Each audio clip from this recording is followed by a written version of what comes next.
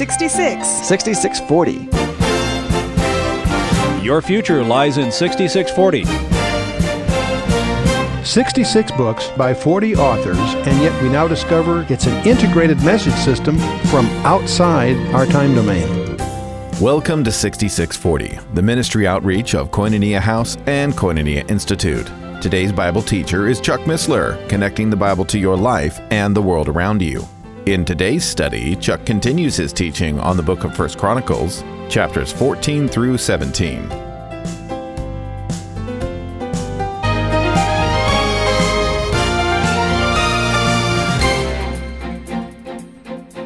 And Jeconiah, chief of the Levites, was for song, and he instructed about the song because he was skillful. And Berechiah and Elkanah were doorkeepers for the ark. And Shebaniah and Josaphat and Ethaniel, Amasai and Zechariah and Benaiah and Eleazar the priest did blow with the trumpets before the ark of God. And Obed-Edom and Jehiah were doorkeepers for the ark. You know, one inference I draw from all of this, while we're not taking time to really get at all these names, it's clear that God keeps track of those that are worshiping Him. And I think all of us that are in some service to Him, we can be confident that our names too are recorded in some appropriate place. So David and the elders of Israel and the captains of the thousands went to bring up the Ark of the Covenant and the Lord out of the house of Obed-Edom with joy. And it came to pass, when God helped the Levites that bear the Ark of the Covenant of the Lord, that they offered 7 bullocks and 7 rams. And David was clothed with a robe of fine linen, and all the Levites that bear the ark, and the singers, and the Jeconiah, the master of the song with the singers, and David also had upon him an ephod of linen. Thus all Israel brought up the ark of the covenant of the Lord with shouting, with the sound of the cornet, with trumpets and with cymbals, making a noise with psalteries and harps.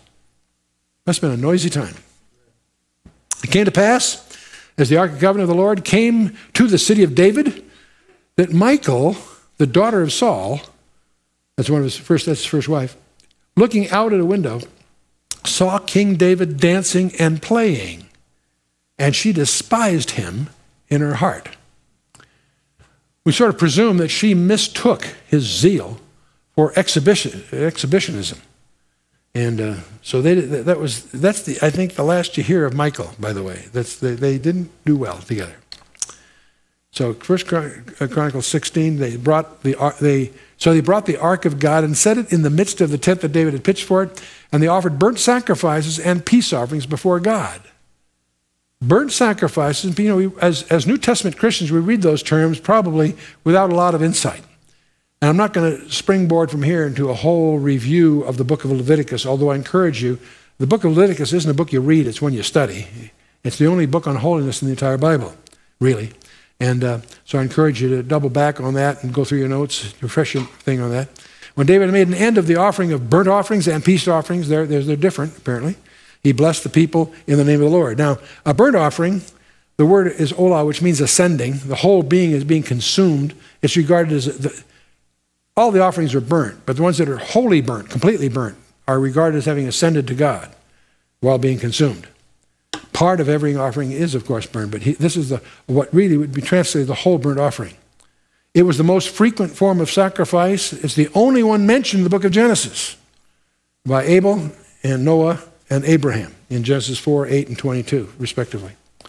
And now, the law of Moses later will prescribe occasions and the manner in which burnt sacrifices were to be offered. There was a continual burnt offering in Exodus 29 and Leviticus 6. There's a burnt offering of every Sabbath, which was double the daily one. The burnt offering of every month. So you got every day, every month, every week, and every month. Then you have offerings at Passover, a Feast of Shavuot, or what we call Pentecost, the Feast of Trumpets. These are all have special burnt offerings. And of course, Yom Kippur, the Day of Atonement. And there are many other special occasions. Now, peace offerings, the word is shalem, it's a different word in Leviticus 3 and 7. It's 3 kinds. It's Eucharistic or Thanksgiving. It's always Thanksgiving. It's voluntary. These are not required. They're voluntary.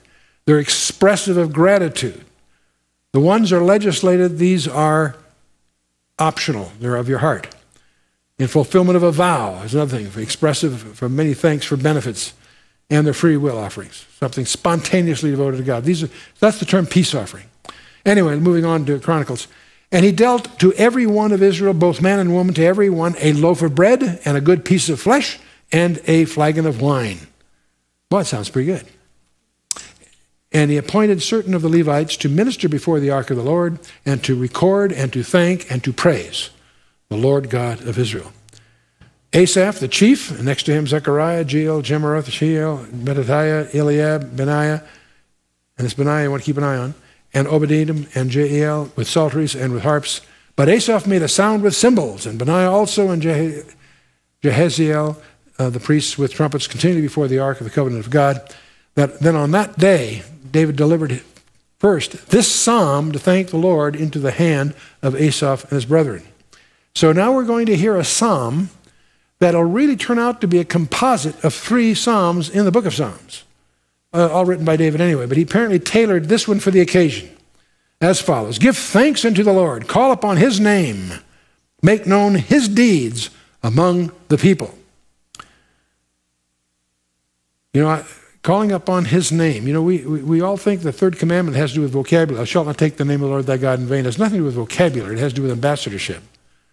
You take the name of the king and make sure you represent him faithfully and competently. Call upon his name. Make known his deeds among the people. Sing unto him. Sing psalms unto him. Talk ye of all his wondrous works. So we're going to discover that from verse 8 to verse 36 in 1 Chronicles 16 will be excerpted from Psalm 105, first 15 verses, Psalm 96, a dozen verses, and Psalm 106, a few segments. David continues, glory ye in his holy name. Let the heart of them rejoice that seek the Lord. Seek the Lord and his strength. Seek his face continually. We need to seek his face. You know, it's interesting. God is going to appear to Solomon later and give Solomon a very special promise for the country that we can claim. 2 Chronicles 7:14. If my people are called by my name will humble themselves and pray and seek my face, God says. We need to understand what seeking his face is. Simple phrase. It's not a head trip. It's something far deeper. Seek his face. Seek his face continually, David says. Moving on. Remember his marvelous works that he hath done, his wonders, and the judgments of his mouth.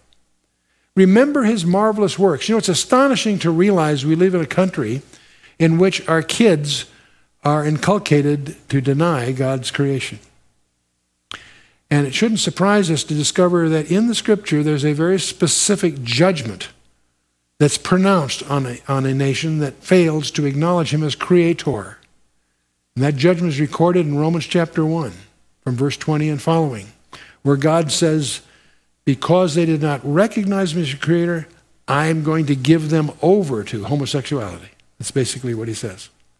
And when we see, I've always looked at homosexuality as a sin, a choice of the person. Now, obviously, there's people who have different views, but that's what the Scripture says. But I was shocked to realize that in the Scripture, homosexuality is also labeled a judgment of God against a country that fails to acknowledge him as creator. No, we should remember his marvelous works that he hath done, his wonders, and the judgments of his mouth. O ye seed of Israel, his servant, ye children of Jacob, his chosen ones. Glory ye in his holy name, he admonishes. Seek his face continually. He is the Lord our God. His judgments are in all the earth.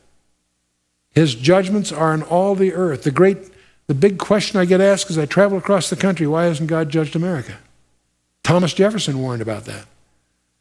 I tremble for my country when I recall that God is just and that his justice will not sleep forever.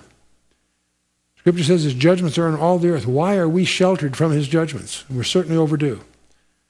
And most of us believe it's because of Genesis 12, because of our willingness to stand for the right of Israel's right to exist. I tremble when I think we may falter in that commitment. Moving on. Be mindful always of his covenant. We're going to talk about his covenant before this session's over.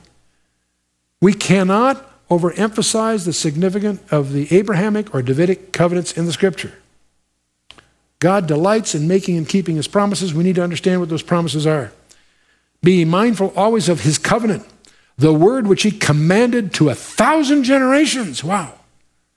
Even of the covenant which he made with Abraham and of his oath unto Isaac, and hath confirmed the same to Jacob for a law, and to Israel for an everlasting covenant. Everlasting covenant. It was not forfeited when they rejected their Messiah. It was unconditional covenants we're talking about here. Saying, unto thee will I give the land of Canaan, the lot of your inheritance.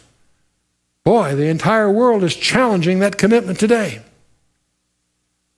David continues, when ye were but a few, even a few, and strangers in it. And when they went from nation to nation, from one kingdom to another people. Wow, that's prophetic. He suffered no man to do them wrong, yea, he reproved kings for their sakes, saying, touch not mine anointed, and do my prophets no harm. I love that verse. It's out of Psalm 105, verse 15. I was asked to step into arbitration between two businessmen, both Christians, and one of them is a very prominent minister. And there was a dispute. They asked me to step and arbitrate, and I turned to the adversary of the minister, and I says, is this man anointed of God or not? He reluctantly admitted, yeah, I think he's anointed. Then touch not mine anointed, do my prophet no harm. And I arbitrated a separation of the two, I broke the enterprise into two halves. The minister involved was a guy by the name of Hal Lindsey. Touch not mine anointed, do my prophets no harm. Well, we wouldn't think of doing that, would we? And yet we do every day. Every time we speak slander against a man of God. How often, how glibly we sometimes criticize someone because we might disagree with him. If we stop and say, wait a minute, is he anointed of God or not? We may not agree with one of his views. He may be doing something we don't approve of. But we need to be very, very careful. Touch not mine anointed. Do my prophets no harm. We can be critical constructively, carefully, cautiously, not with slander or libel. Be careful. Dangerous stuff we're dealing with here. Touch not mine anointed. Do my prophets no harm. David continues, sing unto the Lord, all the earth. Show forth from day to day his salvation. Declare his glory among the heathen, his marvelous works among all nations. For great is the Lord, and greatly to be praised, for he also is to be feared above all gods, indeed. For all the gods of the people are idols, but the Lord hath made the heavens. Glory and honor are in his presence, strength and gladness are in his place. Give unto the Lord, ye kindreds of the people. Give unto the Lord glory and strength. Give unto the Lord the glory due unto his name. Bring an offering and come before him. Worship the Lord in the beauty of holiness. Fear before him all the earth. The world also shall be stable, that it be not moved. Let the heavens be glad, and let the earth rejoice, and let men say among the nations, the Lord reigneth. And indeed he does. Let the sea roar and the fullness thereof. Let the fields rejoice and all that is therein. Then shall the trees of the wood sing out at the presence of the Lord, because he cometh to judge the earth. The trees are going to sing. I've heard trees sing in the fall sometimes, kind of fun. But I'm not sure that's what it means. The trees of the wood shall sing out the presence of the Lord, because he cometh to judge the earth. Oh, give thanks unto the Lord, for he is good, for his mercy, what? Endureth forever. His mercies are fresh when? Every morning. His mercies are fresh every morning, and they do endure forever. And say ye, save us, O God of our salvation, and gather us together and deliver us from the heathen, that we may give thee thanks to thy holy name and glory in thy praise. Blessed be the Lord God of Israel forever and ever. And all the people said, amen. And praise the Lord. So he left there before the Ark of the Covenant, as the Lord Asaph and his brethren, to minister before the Ark continually, as every day's work required. And Obed-Edom and their brethren, 68. Obed-Edom also the son of Jethan, and host of the porters. And Zadok the priest and his brethren, the priests, before the tabernacle of the Lord in the high place that was at Gibeon, to offer burnt offerings unto the Lord upon the altar of the burnt offerings continually, morning and evening, to do according to all that is written in the law of the Lord, which he commanded Israel. We have really two high priests, Zadok and Abiathar, because we have one at Gibeon and one here at this tent shrine in Jerusalem. And so many people, it's not a big deal, but just be sensitive to that. And with them, Heman, Jeduthun, and the rest that were chosen, who were expressed by name to give thanks to the Lord, because his mercy endureth forever. And with them Heman and Jeduthun, and with trumpets and cymbals for those that should make a sound, and with musical instruments of God. And the sons of Jeduthun were porters. And all the people departed, every man to his house, and David returned to bless his house. So now we're going to shift a little bit into a whole other direction. Now it came to pass, as David sat in the house, that David said to Nathan the prophet, don't confuse Nathan the prophet. Nathan the prophet you'll hear a lot of. There was also a son by the name of Nathan that is a different guy, and not important here, but just be sensitive to that. That David said to Nathan the prophet, lo, I dwell in the house of cedars, but the ark of the covenant of the Lord remaineth under curtains. And I love the way J. Vernon McGee, he thinks that it was raining outside right then. And here's David secure in his palace that Hiram helped build. And he's thinking about the ark's out there in that tent, and it's raining. But the ark of the covenant remaineth under the curtains. Then Nathan said unto David, do all that is in thine heart, for God is with thee. Big mistake. Nathan didn't do what he should have done, as you'll find out in a minute. Nathan shouldn't shoot off his mouth until he knows what God's will is. It sounded like a good idea. Boy, everything's going really great. We have this big celebration. Do all that's in your heart, for God is with thee. It came to pass that same night that the word of God came to Nathan, saying, go and tell David my servant, thus saith the Lord, thou shalt not build me a house to dwell in. Whoops. Wow. Nathan must have been set back. God continues, for I have not dwelt in a house since the day that I brought up Israel unto this day, but have gone from tent to tent, and from one tabernacle to another. Wheresoever I have walked with all Israel, spake I a word to any of the judges of Israel, whom I commanded to feed my people, saying, why have ye not built me a house of cedars? Now therefore thus shalt thou say unto my servant David, thus saith the Lord of hosts, I took thee from a sheepcote, even from following the sheep, that thou shouldest be ruler over my people Israel. And I have been with thee, whithersoever thou hast walked, and have cut off all thine enemies from before thee, and have made thee a name like the name of the great men that are in the earth. Also I will ordain a place for my people Israel, and will plant them, and they shall dwell in their place, and shall be moved no more. Neither shall the children of wickedness waste them any more, as at the beginning. Since the time that I commanded judges to be over my people Israel. Moreover, I will subdue all thine enemies. Furthermore, I tell thee that the Lord will build thee an house. He doesn't want David to build him a house. He's going to build David a house. And what he means there, the word house here means a dynasty, not a physical house. I'll build thee a house. And it shall come to pass that when thy days be expired, thou must go to be with thy fathers, that I will raise up thy seed after thee, which shall be of thy sons, and I will establish his kingdom. He shall build me a house, and I will establish his throne forever. I will be his father, and he shall be my son. And I will not take my mercy away from him, as I took it from him that was before thee. Here in Chronicles, it doesn't mention here, in Samuel equivalent passage, it mentions Saul. He's talking about here. He took it away from Saul. But I will settle him in mine house and in my kingdom forever, and his throne shall be established forevermore. Wow. So this is the Davidic covenant. It's commonly referred to in 2 Samuel 7, which is essentially exactly what we read here in Chronicles.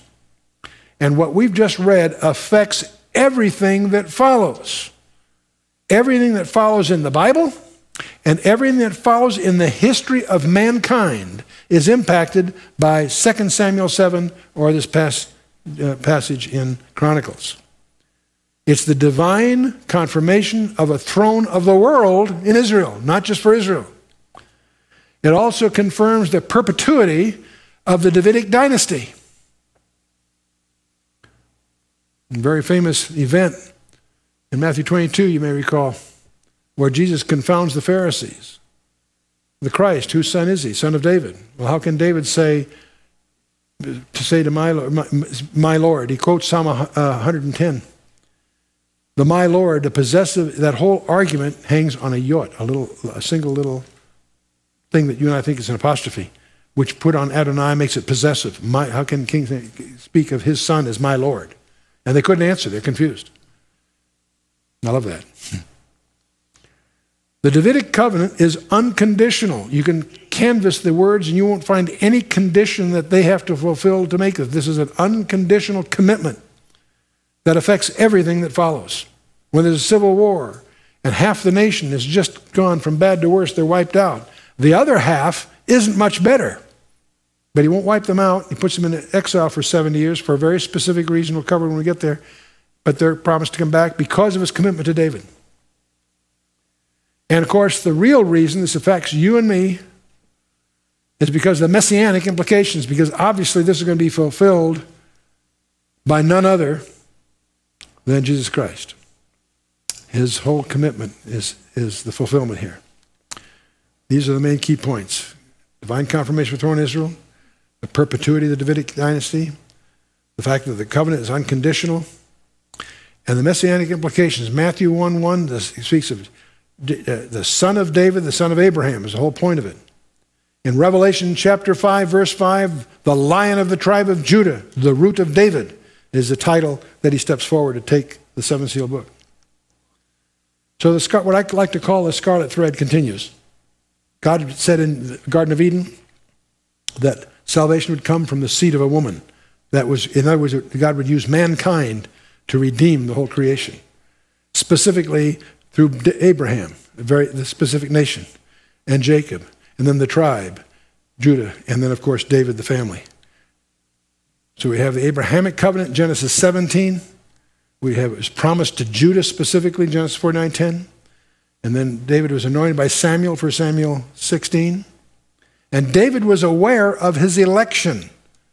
We took the time, we should probably insert in your notes here, insert in your notes to read Psalm 2 from end to end. A discussion between the Father, Son, and the Holy Ghost over the future of the Son. And of course, Psalm 110, that Jesus himself uses to confound the Pharisees. All the prophets attest to a Davidic Messiah. Isaiah 9, 11, Jeremiah 30, Ezekiel 34, 37, Amos 9, goes on and on and on.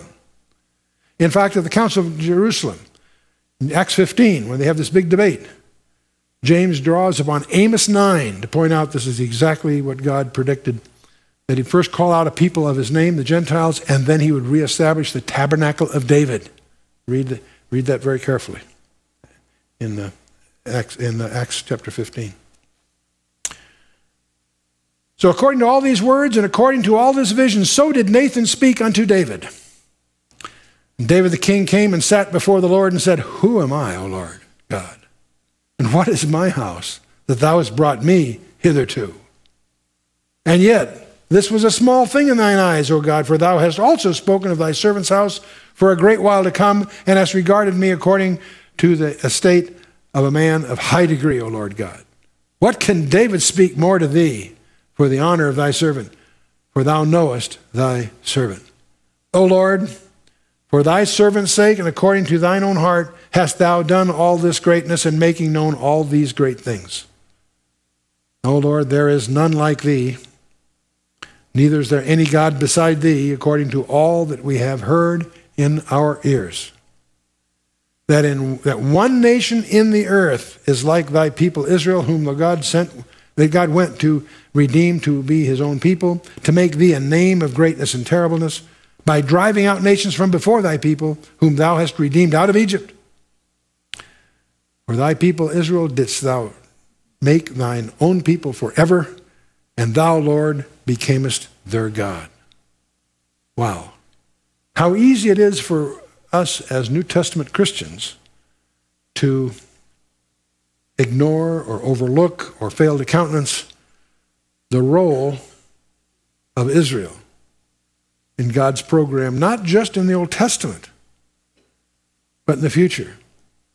One of the great tragedies in the Christian church today, widespread, virtually, I won't say all denominations, but certainly a majority of them, where they fail to understand the role of Israel in God's plan. And Paul hammers away at this in 3 chapters in Romans and elsewhere, that God is not finished with Israel. They're going to be the major players. For thy people Israel didst thou make thine own people forever. and thou, Lord, becamest their God. You won't understand the book of Revelation unless you recognize the Jewishness from chapter 5 to the end. The Jewishness is gone in the epistles, the New Testament, pretty much. There are three: the Jew, the Gentile, and the church. The distinctives. And that all changes after chapter 4, book of Revelation. Strangely. It's very Jewish again. Book of Revelation has 404 verses, over 800 allusions from the Old Testament.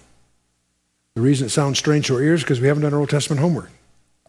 We as New Testament Christians need to understand our roots. Continuing 1 Chronicles 17, verse 21, and what one nation in the earth is like thy people Israel, whom God went to redeem to be his own people, to make thee a name of greatness and terribleness by driving out nations from before thy people, whom thou hast redeemed out of Egypt. Indeed he did. For thy people Israel didst thou make thine own people forever, thou, Lord, becamest their God. Therefore, now, Lord, let the thing that thou hast spoken concerning thy servant and concerning his house be established forever, and do as thou hast said. You've been listening to 6640, the ministry outreach of Koinonia House and Koinonia Institute.